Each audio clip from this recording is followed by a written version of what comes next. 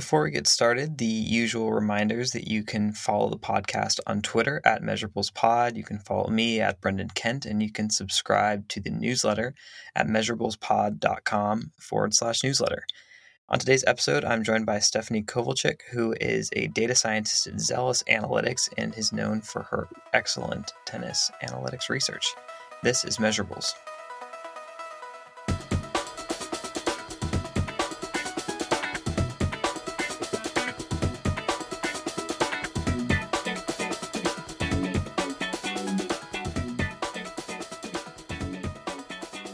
All right, Stephanie, it's great to have you on. This is the first episode that is really focused on tennis, so I'm excited to really get into that today. But I want to start with your background. When did you first become interested and get involved in sports analytics? Yeah, well, first, thanks for having me on. Really excited to bring tennis to the show. So, yeah, it's an interesting one. I mean, looking back, it's it's kind of hard, I guess, to pinpoint exactly like how all of the different pieces came together. But I Mm-hmm. guess probably, I would have to say, yeah, I probably started where just having a love for sport, and Mm-hmm. I played a lot of different things, nothing particularly well, but I did enjoy always just being out and sort of being physical. And it was something that, as a girl, like being able to play sports with my dad was something that was a really nice way that I kind of bonded with him. So I think there was always just something, positive around sport. And I guess the other piece of it is just, pretty early on getting interested in science. And so, um, when I was in classes, I mean, I did really enjoy math and science. I was kind of always just really intrigued with like how stuff worked. I just remember, you Mm-hmm. know, the things that stood out in my mind were like a physics class where we would build, a smart car and that kind of stuff was always the things that I, gravitated the most to. So I knew pretty early on that I wanted to be a scientist. And then, but it was quite a while actually before I really got into stats. I mean, I went all through undergrad, and it wasn't really until I started a research project after I finished up an undergrad. I just spent a year doing primary research where I was working in a neuroscience lab, and we were kind of doing this project where it was combining sort of a social science initiative that was doing more imaging work to try to understand decision making. Um, so we were working with a group of social scientists and cognitive scientists, and that was all really fascinating stuff. And but there was a lot of data collection that we did, and then when we got to the point of the analysis, I just realized that I did not know the best way to do that, and felt like there was just this huge gap. And then once I started to study to try to be able to complete this project and be able to draw reasonable conclusions from our study, I just got really fascinated with that side of things because it just seems so fundamental, just like math as well, right? That it was just something that everyone could potentially use in a number of applications. And so Mm-hmm. I really wanted to do more on the stat side, and then decided to go back to grad school.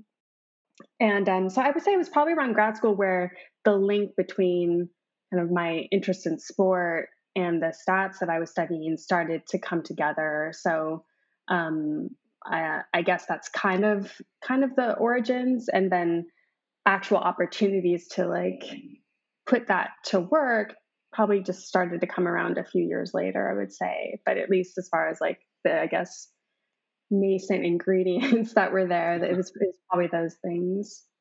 Yeah, and so it sounds like did you develop most of your technical skills in school, or did you develop them, you know, afterward? I guess, and also what was your grad degree in, and how did you tie that back to sports ultimately? So yeah, so my undergrad was actually, it was biology, and then when I did this research work and that kind of prompted my interest in stats, I went into a master's program at UCLA in biostats. Mm-hmm.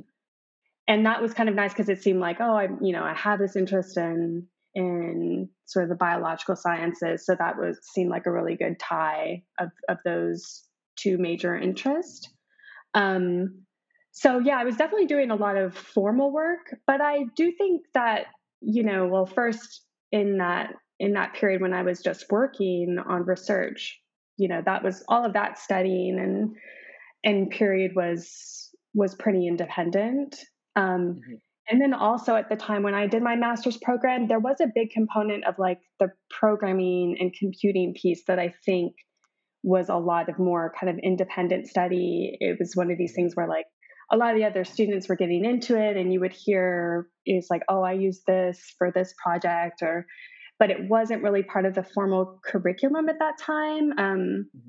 At least not some of the, the tools that are still popular today, like R and Python. So I would say it was a bit of a mix, like the fundamentals of, mathematical statistics and model development was kind of through the coursework, but then a lot of the computing side, I think, was more based on the kind of independent work and sort of side projects that helped to develop that. Mm-hmm. Yeah, makes sense. And so now you're at Zealous Analytics. What was your sort of path there professionally between grad school and your current role?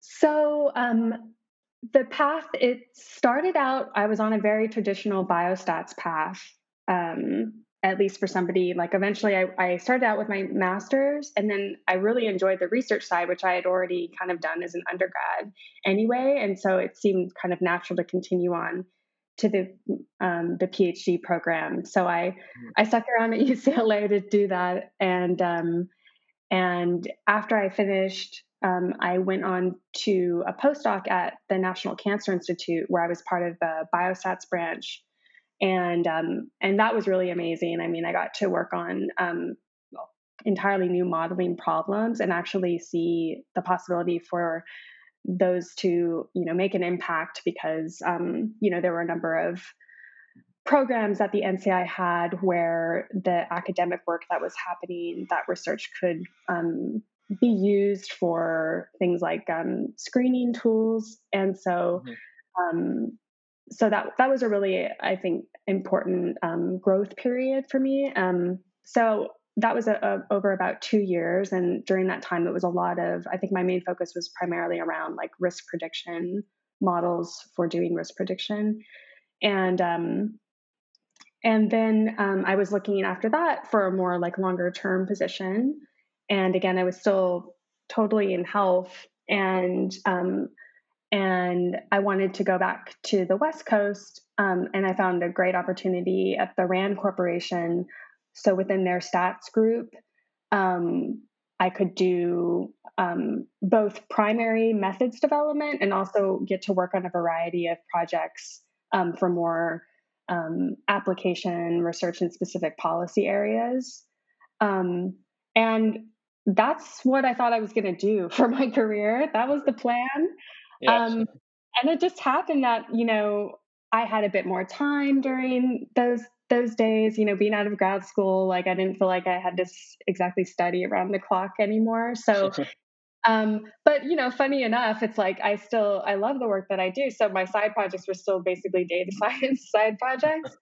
But I was starting to apply them to tennis, and I think it just kind of it was a good fit for me just because tennis was a sport I had always followed the most closely. So I think I played a bunch of different stuff, as a kid, including tennis. I wasn't, particularly good at it. But I don't know, as a fan, like it was something that as a spectator, like I always was really fascinated. So I loved playing it, but I also loved watching it. And I guess that made it a good fit, like from a fan point of view. And then obviously, like once you've done enough stats, you kind of like, your stats brain is like applying it to everything in your life. Yeah. So it was just easy to start to kind of wonder, what kind of data is out there? What are the sort of questions, that more quantitative people are applying to tennis? And there wasn't a lot going on. So it was a pretty open frontier to to explore some things. So it was my time at Rand. Like I was starting just kind of doing some side projects in what I guess we now would call tennis analytics, which really didn't exist at that time. Mhm. And that was kind of what got me started on the actual sports analytics. But I realized it's still a bit of a ways from there to how I ended up at Zealous. But that was the start. It was like it's sort of the classic story that you hear now, right? Where Yeah. some of the people that got kind of early on to that first wave of opportunities doing stats and sport, it was often like it started as a side hobby or Yeah. passion, and somehow they were able to find a way to share that either through, I guess like with Bill James, right? He was actually writing like things in print, Yeah. but now, right, it's normally like a blog or you're tweeting something, and that's enough often to help let people know that you're thinking about these kinds of things, that you're approaching it from this quantitative mindset, and that's really what it was for me. And then just finding more opportunities to connect with other people in that area is kind of how I first started to think that, oh, this could actually be something I could do as a career. Mhm. And so you end up at Zealous now, and I want to come back and talk about it a little bit later. But in your current role at Zealous, are you focusing primarily on baseball, tennis, both, a variety of sports? I know that baseball is one of the main products Zealous. I had Doug on a while back, and he mentioned that. But what are some of your main focuses now professionally? Yeah, so at Zealous, I'm a senior data scientist, and in our first year, my role has been primarily on our baseball platform. So so some of the things that Doug had probably covered have been the central part of my work there. What's been really exciting is one, the kinds of problems that we work on, like we get to apply the same rigor that we get in like a more maybe academic, we're used to it in a more academic settings, or like a Hmm. statistician be working at a Yeah. place like Rand or at a university. We're able to do that kind of level of research, but then we also carry it through into a product that's actually usable by teams, like ultimately. And it's really exciting to see that kind of translation piece, to be a part of it, to see other team members contributing to that, and like it all coming together into something that's quite addressing really complex problems, and being able to do it in like a deep and rigorous way, I think is a pretty unique part of the work that we do, and what makes it really compelling. Hmm. It's also interesting to see that even though I don't have the kind of depth of background in baseball as some of the rest of the team, but coming from another sport, it's interesting to see how similar a lot of the problems can be, and also some of the cross learning, I guess, that you get, like when you Hmm. realize that things, like so much, for example, of a lot of our problems we have to deal with, the batter pitcher matchup, and there's a Yeah. lot there that's not, in an abstract way, that you can find parallels with, the server receiver matchup in tennis, and like you just kind of start to see these kind of common themes across sport, which are all like inherently these competitive environments, and all of them, even in tennis where it's often simpler, but like still one of the basic problems that we have is attribution, like attributing value to specific actions. Hmm. One version that can take is one player versus another, or it can come down to even more granular things, like a very specific decision that they made, like taking a step like in this direction versus Yeah. another, because it's like we want to be able to assign value and be able to say, was that the right thing to do at that time? And so that's a really common problem in sport, and I mean other fields as well.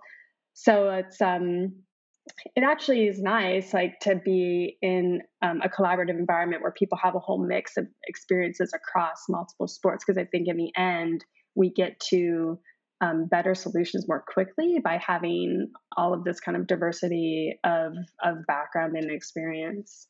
Hmm. Yeah, absolutely. That makes a ton of sense. I want to switch gears now and really dive into tennis analytics. So, just starting, I guess, very broad. How would you describe the current state of tennis analytics? From 30,000 feet. So I would say that it's still, I mean, tennis, it's kind of an interesting one because as far as the data, like it turns out that tennis was actually pretty early, an early adopter of tracking systems, which are what we think of now as some of the most like cutting edge types of data in sport, right? Where you get positional information about the ball and the player throughout a competitive event.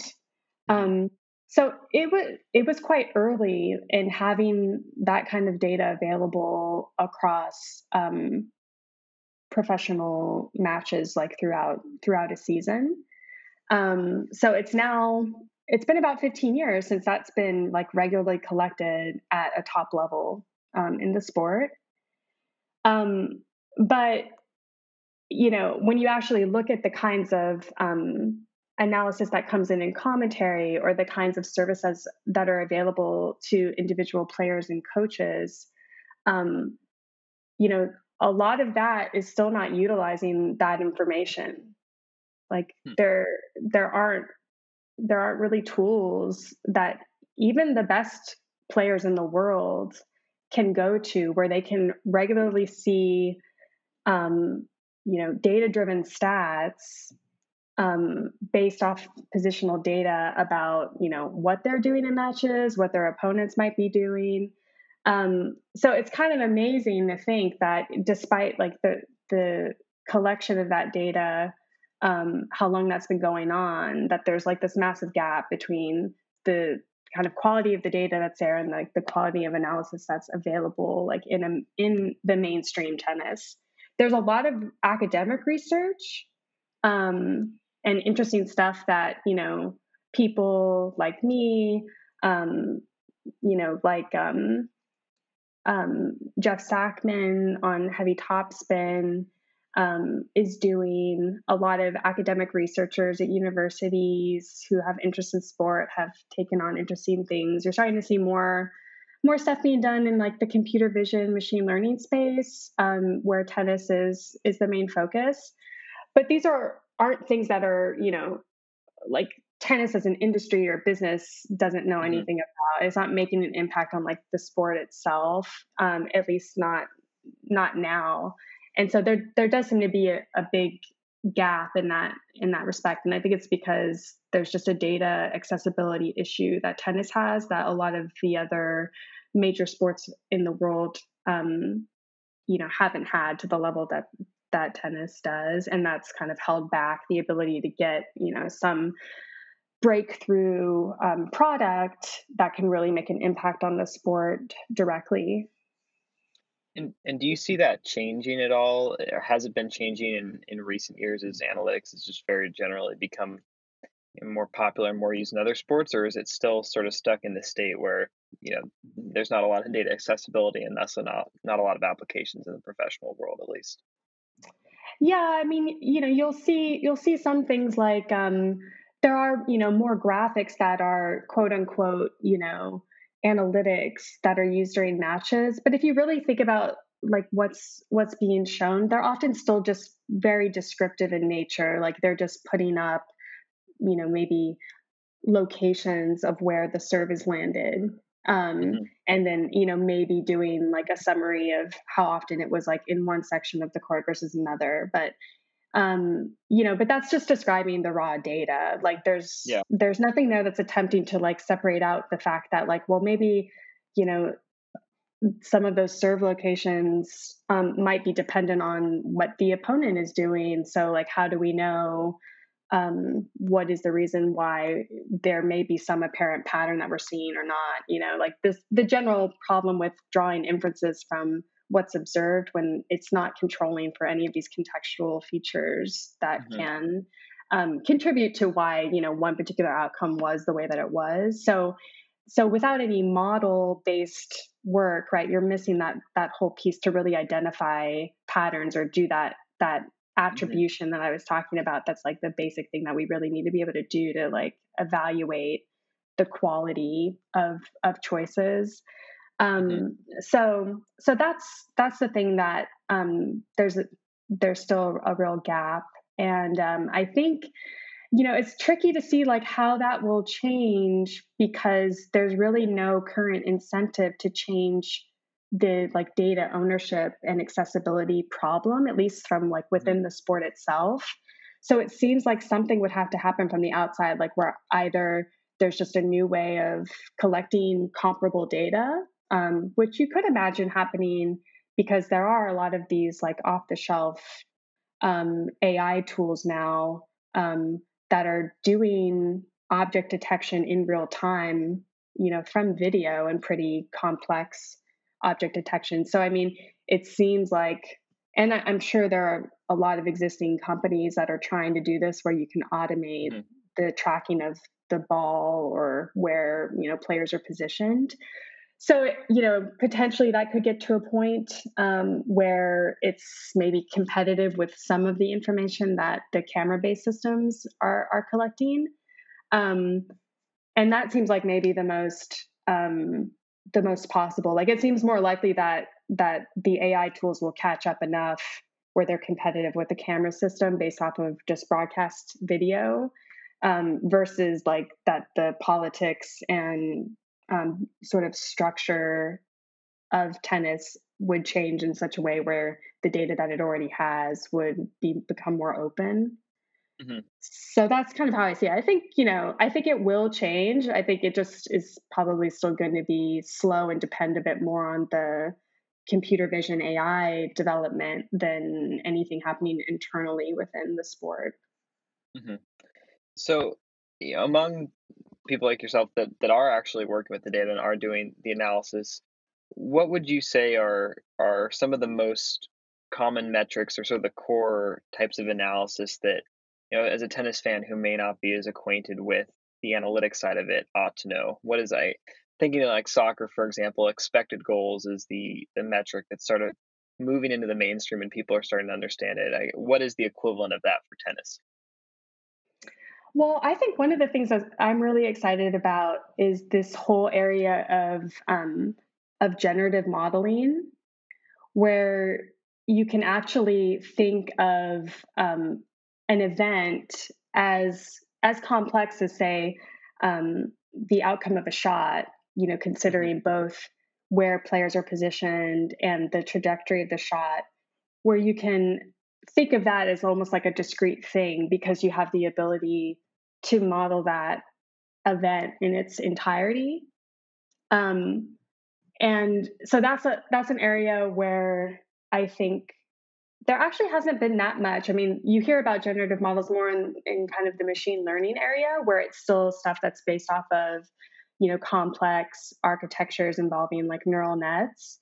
And that's fine. I mean, that is a valid way of building these things, but I think there's still a lot of like model based ways of doing it. And tennis just happens to be one where it's particularly kind of an easy area of applying them, just because so much of the movement, particularly when you think of the time scale of a shot, is quite smooth. Like, the pattern of the flight of the tennis ball, it can be summarized quite well by like smooth functions without really any loss of information. And then equally, players are generally, moving in smooth directions because you're trying to get from, point A to point B in an efficient and effortless way as much as you can. So, Yeah.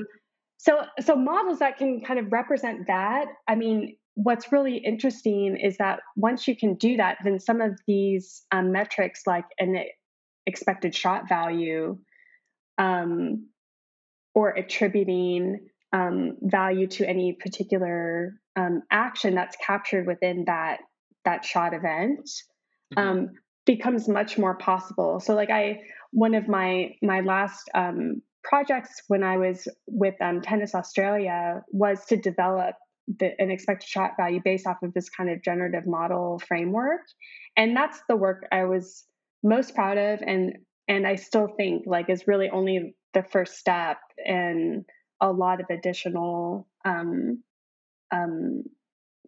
measures, developing measures off of that kind of modeling. So some of the initial things we did is like, in addition to being able to value individual shots, you could do things like you could be able to attribute value to the impact player by essentially controlling for their opponent's behavior. So you could derive shot value measures that were independent of what the opponent did, or effectively against, another way that you see something like this is where you like put up sort of a straw man, like replacement player.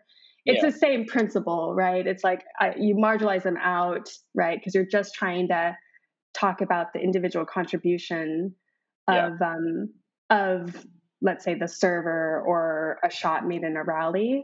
So that's kind of like the first like easy win with a model like that.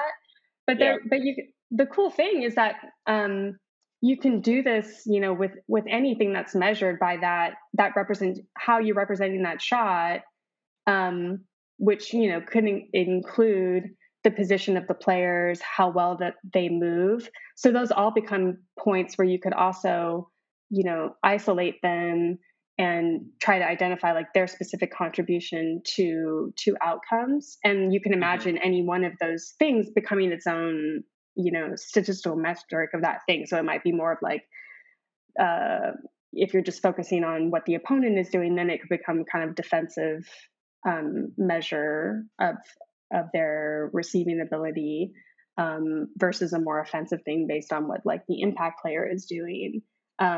So I would say that's kind of the area that I think is kind of the most exciting one from an analytics point of view, and would really be like a massive step over this like purely descriptive focus that the sport tends to take. So you mentioned earlier that not a lot of players or professionals are actually using analytics, but if you were say like in charge of advising a particular player using analytics, what types of metrics and what types of research would you conduct to help them? I guess, what are the use cases for a player with analytics that you think they could derive value from? I mean, so the type of model that I was just describing, I think would be the core part of any kind of tactically focused tool, like a tool that was trying to help decision making around strategy. Because if you could imagine, basically the component that I described would be a key part of something like a Markov decision process where you could build in, rewards with, the fine-grained decisions that are captured by a tracking system. And once you can do that, those are all of the pieces that you need to be able to talk about like optimal choices in any given context. And the cool thing is like, because you've got this generative model, you can actually create situations that haven't necessarily happened and do that against like specific matchups of players. So if it's like, if I had all of the data throughout the season to do this, that would be my first thing for any tactical product would be, I would build out, this MDP. And then I guess it would be, highlighting the key kind of decision points. Like obviously I think players, they focus a lot on the serve return. So that would be the obvious areas where, you're probably going to get those shots, tend to be the ones that are used in most points. So you'd want to, really focus on like what is there to gain? How can I add to my match wins based on the choices I'm making there and making it, specific to opponent matchups? So that would be key to the tactic side. And I guess the whole other piece, though, that players have to be really conscientious of is their fitness. I mean, we've seen this already at the AO. Like injury, that's probably one of the hardest problems in sport. And I think there's still a lot that players could benefit from by just kind of being able to get more feedback about the kind of movement that they're having in matches, especially around like the intensity, and being able to contrast that in a way directly against what they do in training. Because one of the things that's kind of crazy is that, not only is there very limited information that players get from matches, but it's like also completely different than the kind of information they have available in training. And so it can become really challenging, even like just from experience alone, to kind of say like what a match feels like. They're having to rely on feel for everything. It's like, what does it feel like? Does this feel intense enough that I'm preparing myself well? It's like, it's all quite like a bit vague, like what's actually going on. So just being able to have even descriptive measures that were more regularly taken around a player's movement, I think would be something that would be really beneficial for like benchmarking training, and also potentially, flagging anything that might be potential risk for injury. Mm-hmm. So I guess tying this, the whole injury discussion reminds me of your background is in biostat. Do you ever relate back to any of that work in the past? Thinking about the sports science aspect, the injury prevention aspect, or are you focused more on the event data as opposed to the actual physical performance sports science side? I mean, I think one of the ways where that background has actually been really helpful, I think, is kind of in more general ways, like not necessarily with specific models. I mean, obviously some of these like regression, hierarchical models, all of those are all really relevant tools and not specific to the biosciences by any means. But I think one of the areas where the health sciences has spent a lot of time as far as the stats methodology that's turned out to be quite useful is more around causal inference, and just being really aware of the biases with observational data and how that can sometimes interfere with trying to get to an accurate estimate of the thing that we're interested in. So that one, and that was something that both at the NCI and at RAND in particular, where RAND, I mean, they've done a lot of like contributions to the just primary development around causal inference methods. And I was so thankful for having the time there that I did, because that's been something that I think just almost making me like, I just have like a little bias alarm, I feel like, goes off with like any data set that I see for the first time, just kind of looking for like where are the hidden biases to what I'm trying to do. And I just feel like all of that, training just put me in the right, I guess, mindset for that, and has really been helpful when there have been times when it seems like, oh, that could potentially be a concern for the question that we're trying to address.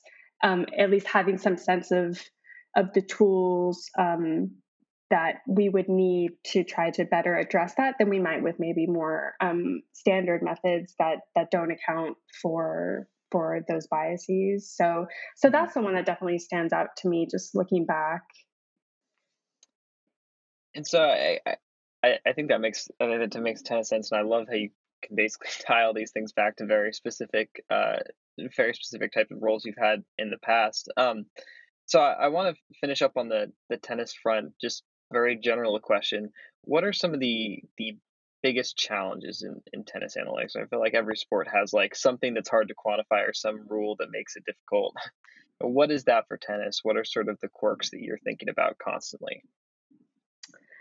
Well, I mean, the big one I think we touched on, right, is just with the lack of data openness is definitely its biggest challenge, I think, for advancement in analysis. But let's say, assuming that all of the data was there, I think one of the things that just the nature of the sport itself makes challenging from an analytics point of view is that there's a real concern when you're thinking about more on the questions around strategy and tactics. The head-to-head becomes a big thing. And I feel like anybody that was trying to make a data science product for a coach or a player, like it's always going to come back to the importance of the head-to-head, like the matchup against, a player and an opponent. But in reality, a lot of these players do not play each other that much. And that's just the nature of tennis with these like single elimination tournaments, everybody playing different parts of the world and sometimes different levels. Like that can be a real barrier. I mean, even I was really shocked, like even with some of the matches at the AO in the past week, like it's been kind of amazing that some players like Serena Williams and Sabalenka have never actually played each other until now. It's like, how did this happen? And so that I think comes up quite a lot, where you end up like when you just talk about being able to get at that possible matchup effects, that you're actually in a small sample size problem. So I think that's a really interesting one for tennis, and would be tricky for a lot of the tactical questions you might be interested in doing analysis around. Yeah, that makes a lot of sense. I mean, that it reminds me of my background's in soccer analytics, and a lot of the challenge with measuring the strength of teams is that you have teams in these different leagues and they never play between leagues. Like a team in North America never plays a team in Europe except on very rare occasions, and so it's hard to figure out how good they necessarily are relative to each other. And I can see how that must be pretty similar in tennis. So you mentioned, I think, a couple things earlier, but what are some of your favorite tennis analytics resources besides your own blog, which I've spent a little time on? I think is awesome. Where would you recommend someone go if they're interested in learning more about tennis analytics? I mean, I think the work that Jeff's been doing on his blog Heavy Topspin and through the Tennis Abstract. So both of those are created by Jeff Sackman and maintained by him. I think that's all been probably some of like the biggest kind of individual efforts to contribute to tennis analysis. So I'm really impressed with that, and I think that's probably, those are probably the best like single resources out there. So that would be the thing, I think, if anybody's just coming to this fresh, that you definitely would want to go to. I think there's been some interesting academic work as well that's been presented at Sloan, like a few tennis papers that have made it into the Sloan conference over time, that are good sources to see. There's been some really interesting computer vision work that's been done recently, and groups like at Stanford's robotics group, where they're doing more on the side of actual data capture and modeling from the information that they're getting from just broadcast vision. So I would say there's kind of a mix of some tennis blogging, but then also some interesting cases where tennis is used as an application area by scientists whose primary work might be in machine learning or more traditional stats. Interesting. And real quick, why do you think that is? You think it's just because of the nature of the sport? It's a fairly simple application relative to something in nature that I find sports are just generally easier because there's a more controlled closed system. Is that why, or is there other reasons you think that tennis tends to be applied? People tend to use it as an application of computer vision, other things. Yeah, I mean, I guess I don't know that it's necessarily more than other sports. I guess maybe there's more public facing things, and part of that might just be because a lot of sports have just gotten crowded quite quickly in the analytics space, right? Because there's just a lot more people comparatively working on them. So it may partly be because there's kind of immediate novelty, because a lot of the stuff that people might be interested in haven't necessarily been done in tennis before. There isn't anybody like working on that. So I think that helps. But you're right, there probably is something as well to it being, I think, a sport that's fairly easy to understand the rules of. It's, there are fewer players compared to team sport, so that can help kind of simplify the task that somebody might be applying. So I think that combination of factors probably makes it a good kind of testing ground for some of these areas. There may be things also around, if they're having to get a resource for broadcast video, maybe there's something about, the availability of full matches like on YouTube or something that makes it easier to build up a decent data set for training compared to other sports where maybe there are more rights around good quality vision that would prevent researchers from doing that. So I guess probably all those things have to play a role. Mm-hmm. Yeah, that makes sense. So last question, and one that I ask everyone: what advice do you have for someone, looking to launch a career in sports analytics or tennis analytics specifically? I would say to first, explore a lot of different areas. I think, at least from my own experience, kind of coming to the sports analytics side of my of my life fairly late was actually beneficial. I think I kind of bring a unique background that has been helpful in ways. So I think definitely, being more expansive in your interest can actually be beneficial. I know sometimes there's a real focus on like specializing, but I think especially early on, that you should feel comfortable with exploring a range of interest.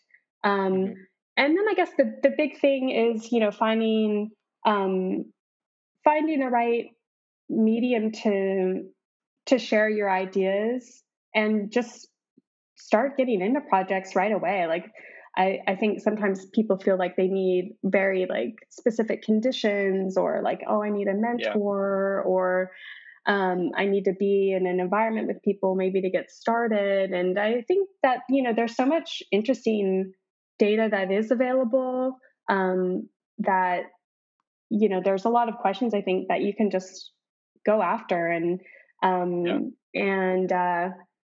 so I think really let your interest drive you, rather than maybe focusing on, trying to follow the exact path of someone else, or that I think a lot of the good things that have come in my career have really been ones where it's just been driven by pure curiosity and just, taking the time to try to actually address questions with the tools that I have available, and being willing to maybe add new tools to the toolbox if I was lacking in those areas. So so I think that's probably the best advice that I could give. Yeah, absolutely. I 100% agree. But anyway, it's been great to have you on.